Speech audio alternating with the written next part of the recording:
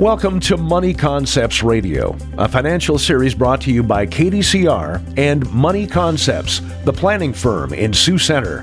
The following is not to be construed as tax or legal advice.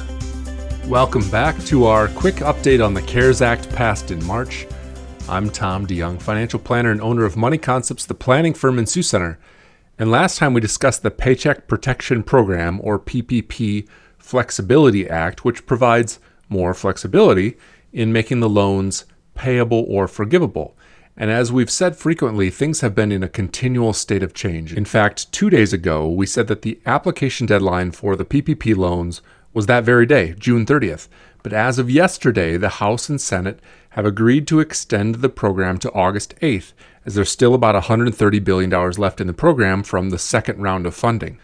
But again, we may not be finished with the PPP changes, as automatic forgiveness of loan amounts under $150,000 is being debated, as is the tax deductibility of business expenses that were paid with the loan proceeds. The 3.7 million loans under $150,000 comprise 85% of all loans issued, but only 26% of the actual PPP funds. And Democrats specifically are pushing for an extension of the extra $600 per week or $2,700 per month unemployment check that unemployed individuals are receiving on top of the unemployment benefits they're receiving from the state. The additional $600 a week is scheduled to expire at the end of July. But another change took place last week, not by legislation, but simply by rule issued by the IRS. When the CARES Act passed at the end of March, required minimum distributions, or RMDs, for 2020 were suspended. Those in their 70s or older, or those who inherited a retirement account, could choose to forego taking the normally required distribution from their retirement accounts. But people who took their RMD in the first quarter of the year, before the CARES Act was passed, were out of luck. Normally, to put money back into a retirement account after it's been taken out, you'd have to use a rollover transaction to get the money back into the account within 60 days from the date of distribution, and it would count as your once per 12-month rollover for the account that you took the money from and the account that you put the money into if those were different accounts. For example, you might have taken the money out of a 401k and rolled it back into a traditional IRA. But as of a week ago, these are the new rules for 2020. First, the 60-day rule of getting a retirement distribution back into a retirement account within that time frame has been extended.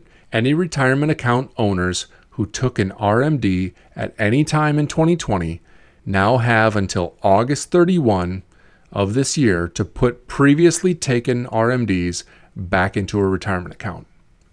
And second, even though it's considered a rollover to put a retirement distribution back into a retirement account, this special circumstance will not count for the once per 12-month rollover rule for any accounts used in the rollover. As we discussed during the original series on the CARES Act, the ability to avoid RMDs presents opportunities to avoid the taxes normally due on these required distributions.